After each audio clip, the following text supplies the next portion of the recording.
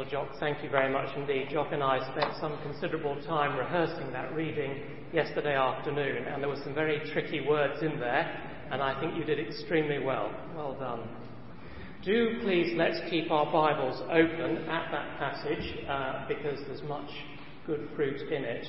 But of course, as always, we need the Lord's help. So will you bow with me as I pray?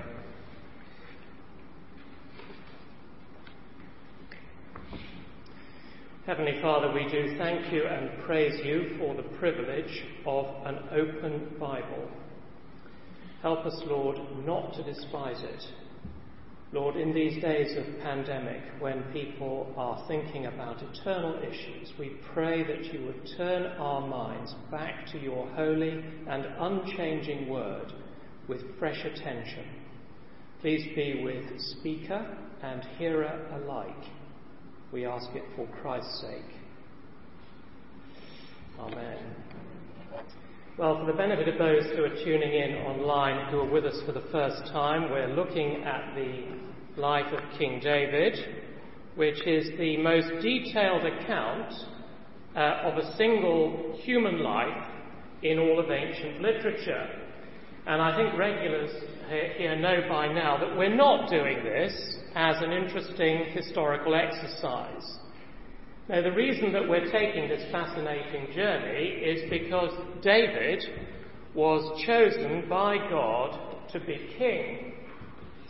And each week, as we learn about why God did this and how God did it, so we're learning more about how the God of the Bible plans to work in the lives of men and women today. Now, the theme of the passage, I think, and indeed the theme of our service this morning, is patience. So, despite the most intense provocation, when David has, as it were, the ideal opportunity to strike back at Saul, he shows the most remarkable patience. But before we look at the passage more closely, I think it's important to say up front that patience is a very important Bible word. And it's significant in Scripture for at least two reasons. First, it's important because it's the way that God describes himself. So think of that marvellous moment in Exodus chapter 34 when Moses asks God to reveal his glory. And you remember, don't you, that God responds with those amazing and wonderful words, the Lord, the compassionate and gracious God, slow to anger, abounding in love and faithfulness. And in the New Testament, we find that phrase, slow to anger, is translated as either patient or patience. That verse in Exodus, I think, is teaching us something really important about patience, which is that men and women have provoked Almighty God. They're still provoking him today. But God has been surprisingly slow to react. He's been extremely patient with us. Why God has done that, we'll see a little bit later. But the first thing to remember this morning is that patience is an attribute of God. The God of the Bible is extremely patient. But then the second reason that patience is such an important word in Scripture is because it's a part of authentic Christian character. That's why in his letter to the Galatians, the Apostle Paul says that patience is part of the fruit of the Spirit. And what Paul means by including patience in that wonderful list is that a patient person is someone in whom God is at work so that other people can see it. But of course today we have to be honest, don't we, and say that patience has fallen on rather hard times. Not only is it difficult to find, but it seems, doesn't it, that biblical patience is no longer considered to be a virtue. So outside the church, patience is considered to be a sign of weakness. You only need to spend 5 minutes on the roads in Cape Town to be reminded of that. And of course, in the workplace, you know that patience is very rare indeed. So the new employee who takes too long to learn the ropes, he won't last long, will he? Because the boss is impatient for results. And inside the church, in the interest of appealing to the culture, we've tended to confuse patience with tolerance. Tolerance for beliefs which are often profoundly unbiblical. And that's left many people, I think, confused about the identity and message of the church. So I think it's fair to say that where patience is concerned, we need help. And I suggest to you that 1 Samuel 24 is the right medicine to get us back on track. Let me begin by offering you a definition.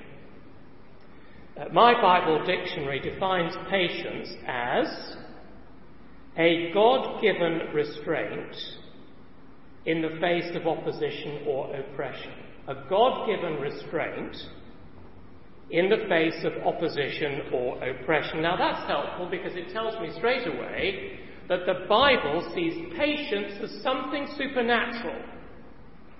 It's something we don't actually have unless God gives it to us. And with that in mind, I want to show you that this passage illustrates biblical patience for us, in 3 specific ways. First of all, it shows us the perspective of patience or patient people. Because, you see, if we're going to demonstrate the patience which God expects of every Christian, we are going to have to learn to see things from God's point of view. Second, it shows us the power of patience. As we've already said, David is spectacularly patient with Saul. Humanly speaking, David has every reason not to be patient with him, but he is. And it's very striking in the passage that David's patience breaks through Saul's hatred, so that to everyone's amazement, Saul is reduced to tears. And then thirdly, we get a glimpse here of the purpose of patience. Because, of course, patience is not just about putting up with being mistreated. It's got a very serious purpose in the Bible, and we'll look at that towards the end. So firstly then, the perspective of patience in verses 1 to 7. Now, as we've seen before, what characterises David's experience at this point in his life is suffering. So far in the story, we've seen that by disobeying God's word, Saul has failed to meet the golden rule for Israel's king. So right from the very beginning, God said the king must obey God's word. If you want a reference on that, it's Deuteronomy 17, verse 18 and following. Saul hasn't done that. So because of his disobedience, God has decided to take the kingdom away from Saul and put David on the throne instead. Saul, on the other hand, flatly refuses to accept God's decision. So for the last few chapters, we've been witnessing the extraordinary situation where the king who's been rejected by God has been hunting down the king chosen by God and trying to assassinate him. Now, it's extraordinary because we would actually expect the opposite, wouldn't we? It almost seems as if God has forgotten what he'd done about David, anointing him and setting him apart as king. And yet, at every turn, there's evidence that God has got the situation perfectly under control. And the verse that I think probably captures this best is in chapter 23. Because we haven't studied chapter 23 together, you might like to just glance back to chapter 23 and verse 14, second half of the verse, where we read, "Day after day Saul searched for him, for David, but God did not give David into his hands." Now think about that. It's telling us that God was perfectly aware of David's predicament.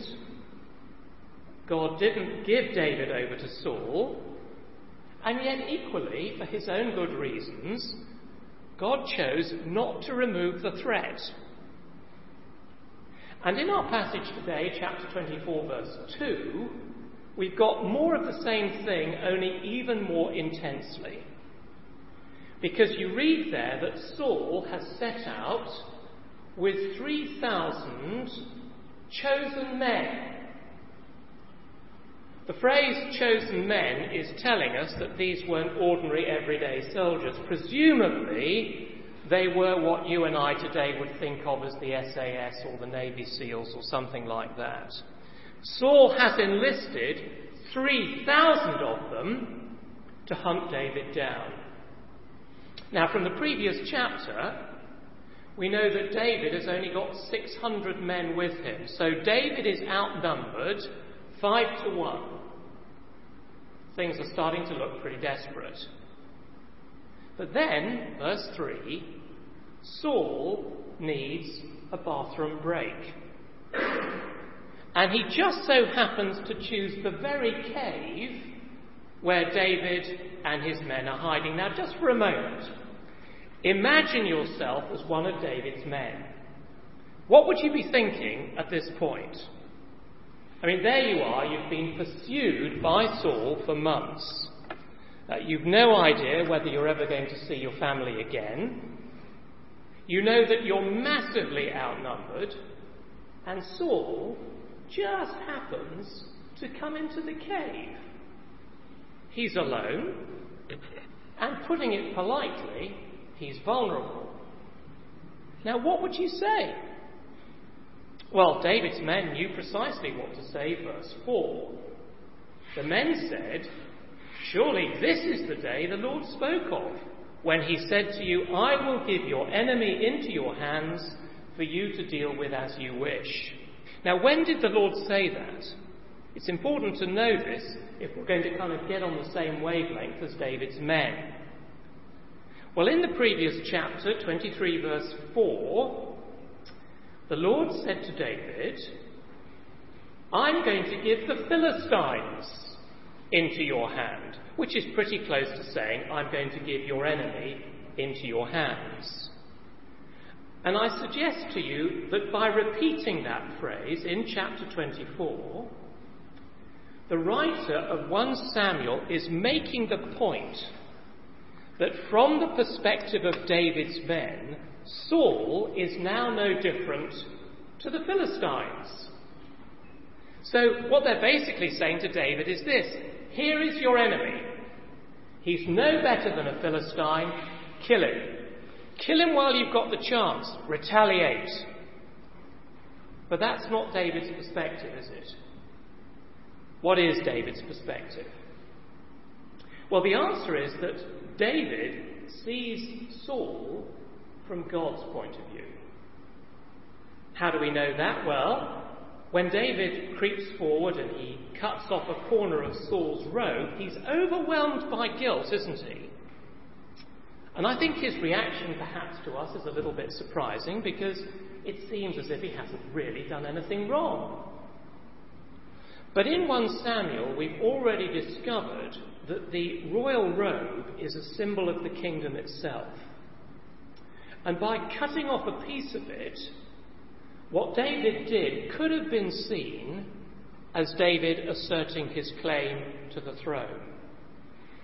Now, what was going through David's mind when he was cutting the robe, we don't know, but what we do know is that as soon as he's done it, he's overwhelmed with guilt. So, verse 6, David says to his men, The Lord forbid that I should do such a thing to my master, the Lord's anointed, or lift my hand against him, for he is the anointed of the Lord.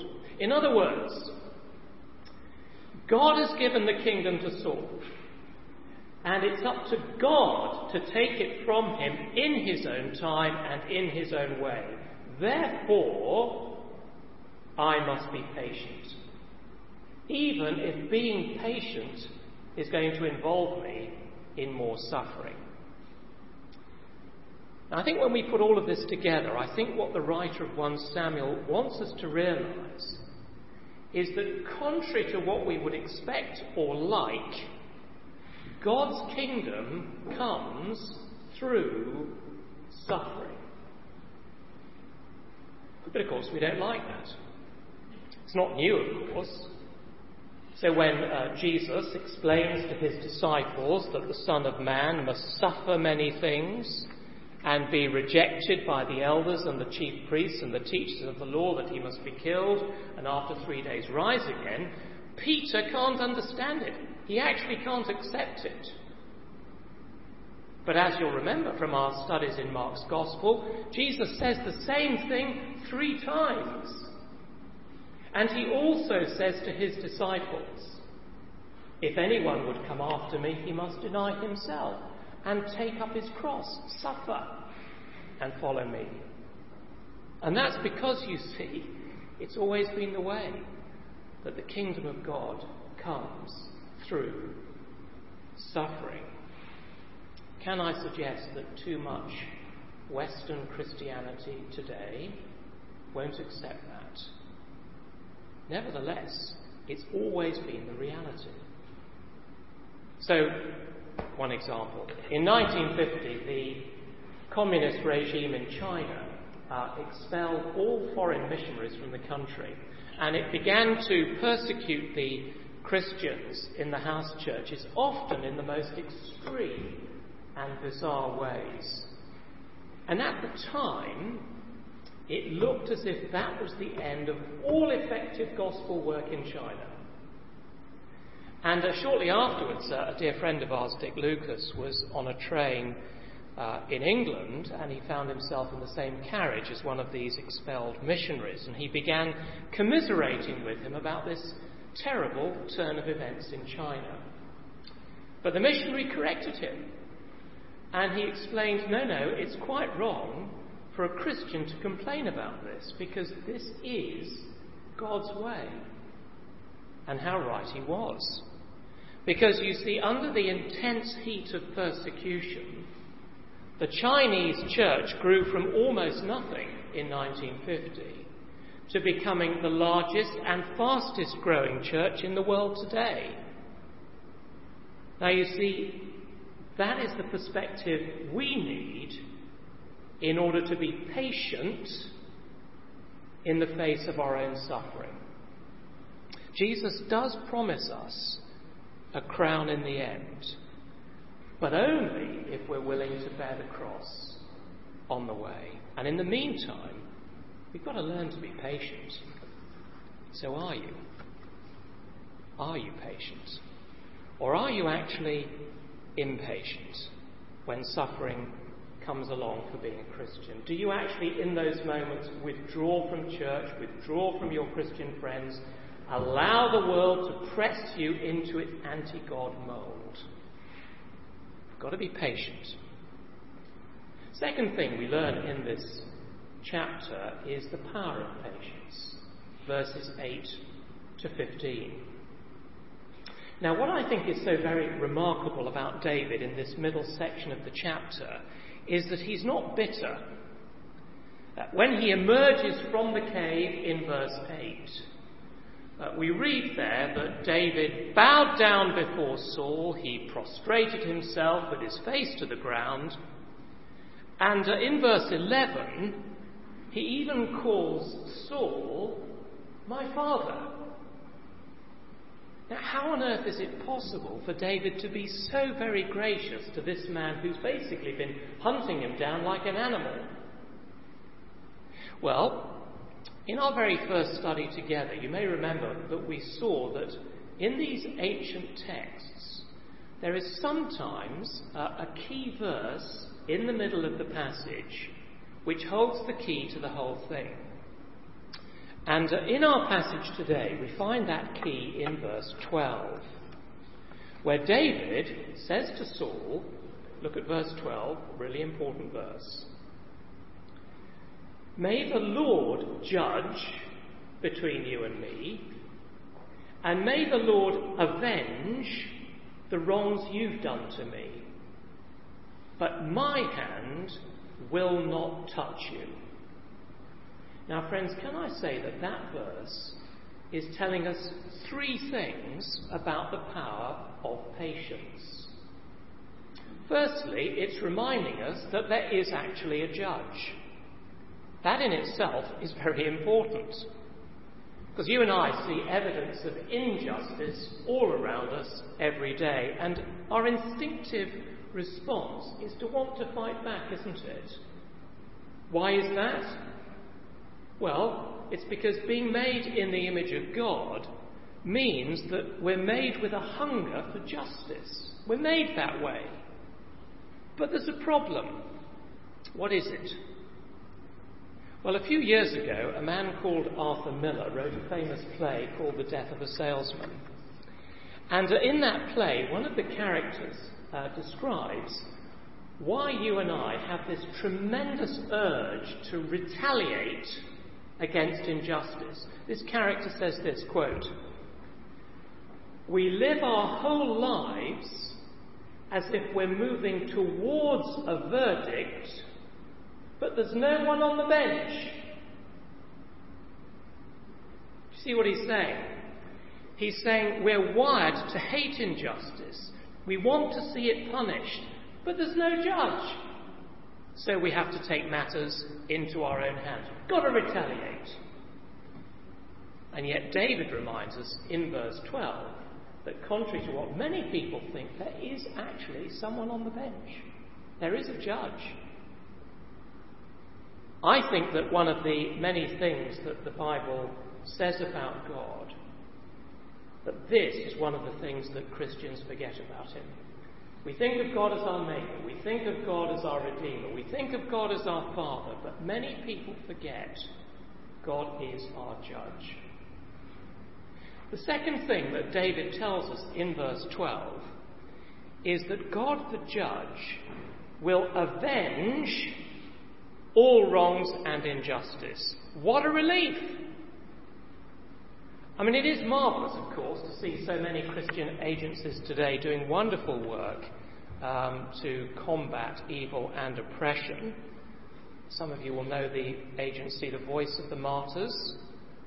It's a terrific work they do defending the rights of persecuted Christians. But it's one thing, isn't it, to defend the victims of persecution, but what about the persecutors? What's going to happen to them? Sometimes it seems, doesn't it, as if they're going to get off scot-free with murder, quite literally. And yet, that's not how David sees it. In our passage, David is absolutely confident that the Lord will avenge the wrongs committed against him. And then thirdly, David says in verse 12, "My hand will not touch you." In other words, verse 12 is telling us that for the people of God, for us today as Christian people, retaliation and revenge are out. These things are for God, not for us.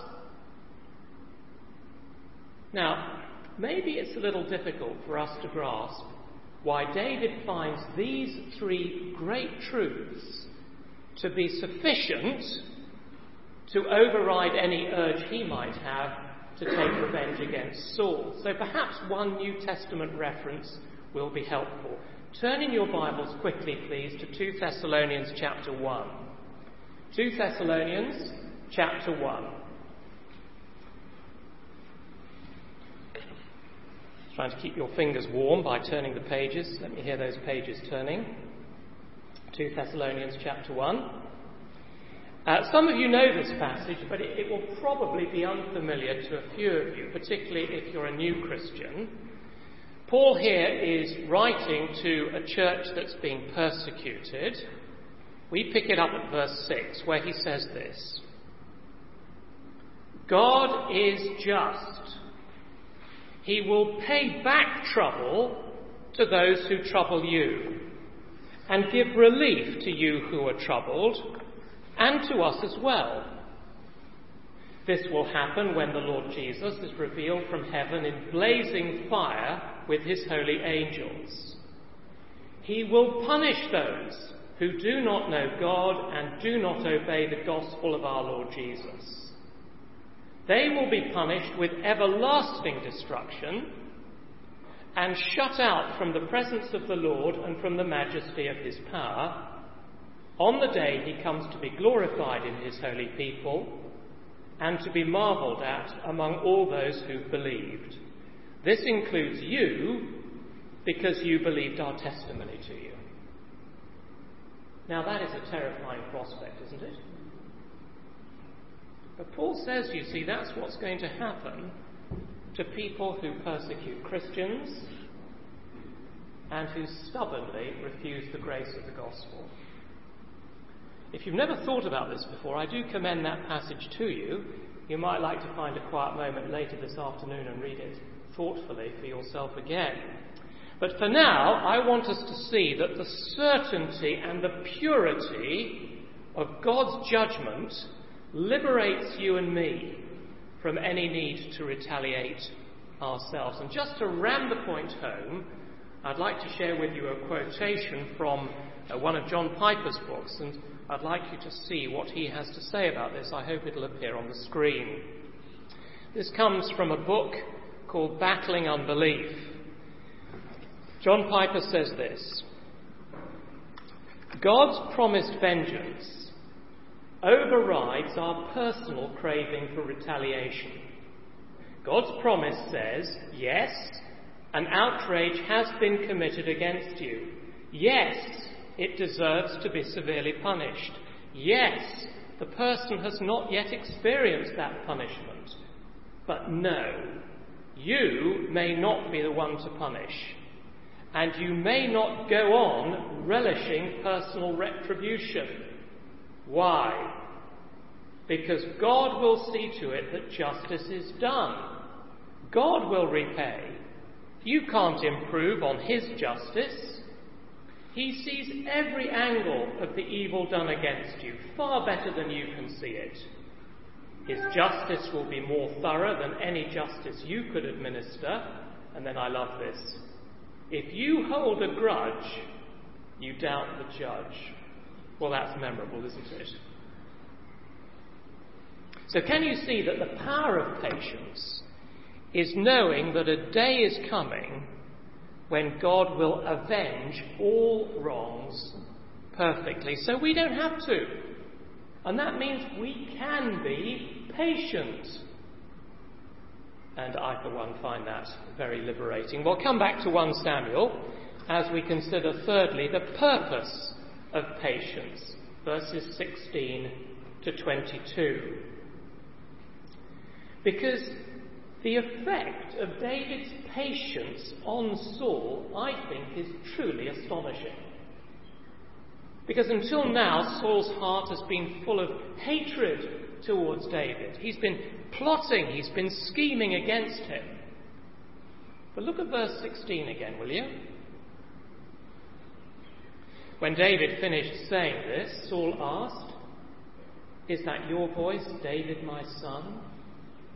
And Saul wept aloud. "You are more righteous than I," he said. "You've treated me well, but I've treated you badly." Saul weeping. Now, we weren't expecting that. But you see, that's not actually the end of it. Look down to verse 20, where Saul says, within earshot of his troops, "I know that you, David, will surely be king, and that the kingdom of Israel will be established in your hands." I think it's important to see here that Saul's change of attitude hasn't been extracted by force. David hasn't got a knife to his throat. He's simply repaid evil with good.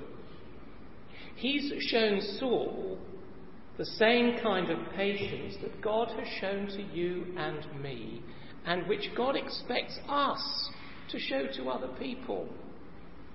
And suddenly, Saul acknowledges God's justice. And I think that's teaching us, isn't it, that this kind of patience is an extremely powerful witness. But I want you to notice two final things as we come to a close. Firstly, there's nearly always a cost to being patient. At the end of the passage, we're told that Saul returned home, but David and his men went up to the stronghold.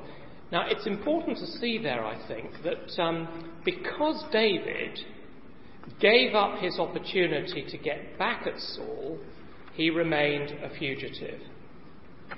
So there was a real cost to David's patience.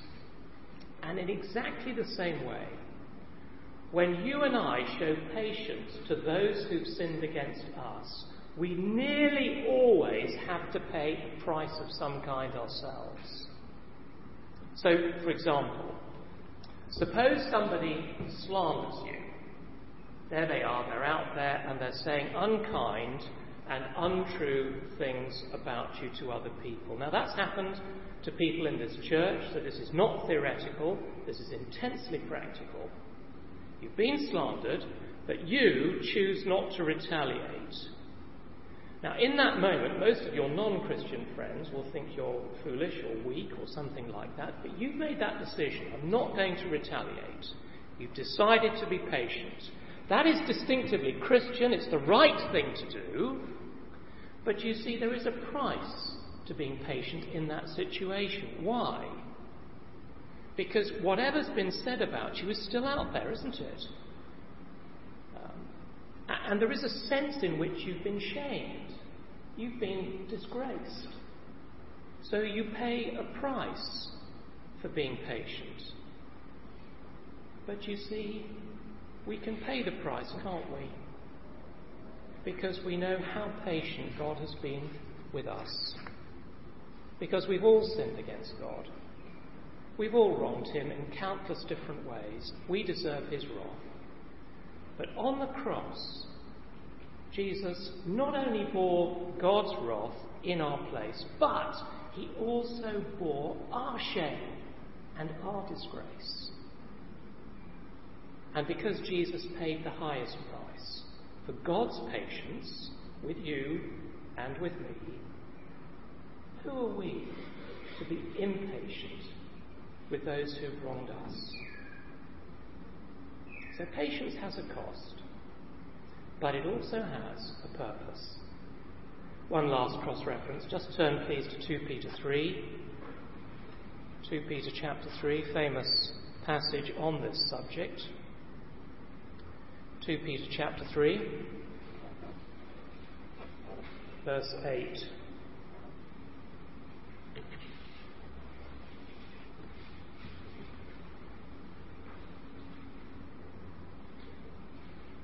Peter chapter 3, verse 8, Peter writes, "But do not forget this one thing, dear friends. With the Lord, a day is like 1,000 years, and 1,000 years are like a day. The Lord is not slow in keeping his promise, as some understand slowness. He is patient with you, not wanting anyone to perish, but everyone to come to repentance." So you see, if we ask, as many people do ask, why is God so patient when there's so much evil in the world? The answer's obvious, isn't it? He wants people to repent. So have you? Have you ever said to God, all these years I've been living for me, my wants, my needs, and I've pushed you out of my life. I am so sorry. Please forgive me. I don't want to live like that anymore. Thank you for your patience with me. Thank you that on the cross Jesus bore the shame and disgrace that was due to me. And so today I surrender my life to you as Saviour and Lord from this day forward. Have you ever said something like that to God? It's an extremely serious question. Because as we read on in 1 Samuel, we discover that Saul never did that. He never truly repented. In fact, by the time we get to chapter 26, he's out trying to kill David all over again. But you see, he did have the opportunity to repent, didn't he? Because David's patience was an act of divine grace that just for a tiny moment broke through Saul's bitterness to help him see his own evil. And you see, that was the moment, wasn't it, for Saul to repent and to ask God for forgiveness, but he didn't do it. And because he didn't do it, he stands as a very serious warning to all those people who flirt with the gospel today without actually ever surrendering to King Jesus. Let's pray together.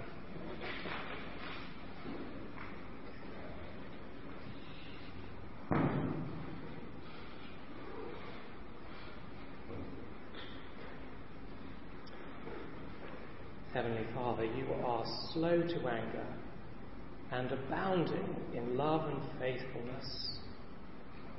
But we are not. Indeed, we're often the opposite, quick to become angry, slow to show love and faithfulness. Thank you for recording for us the supernatural patience of David, which anticipates the perfect patience of the Lord Jesus.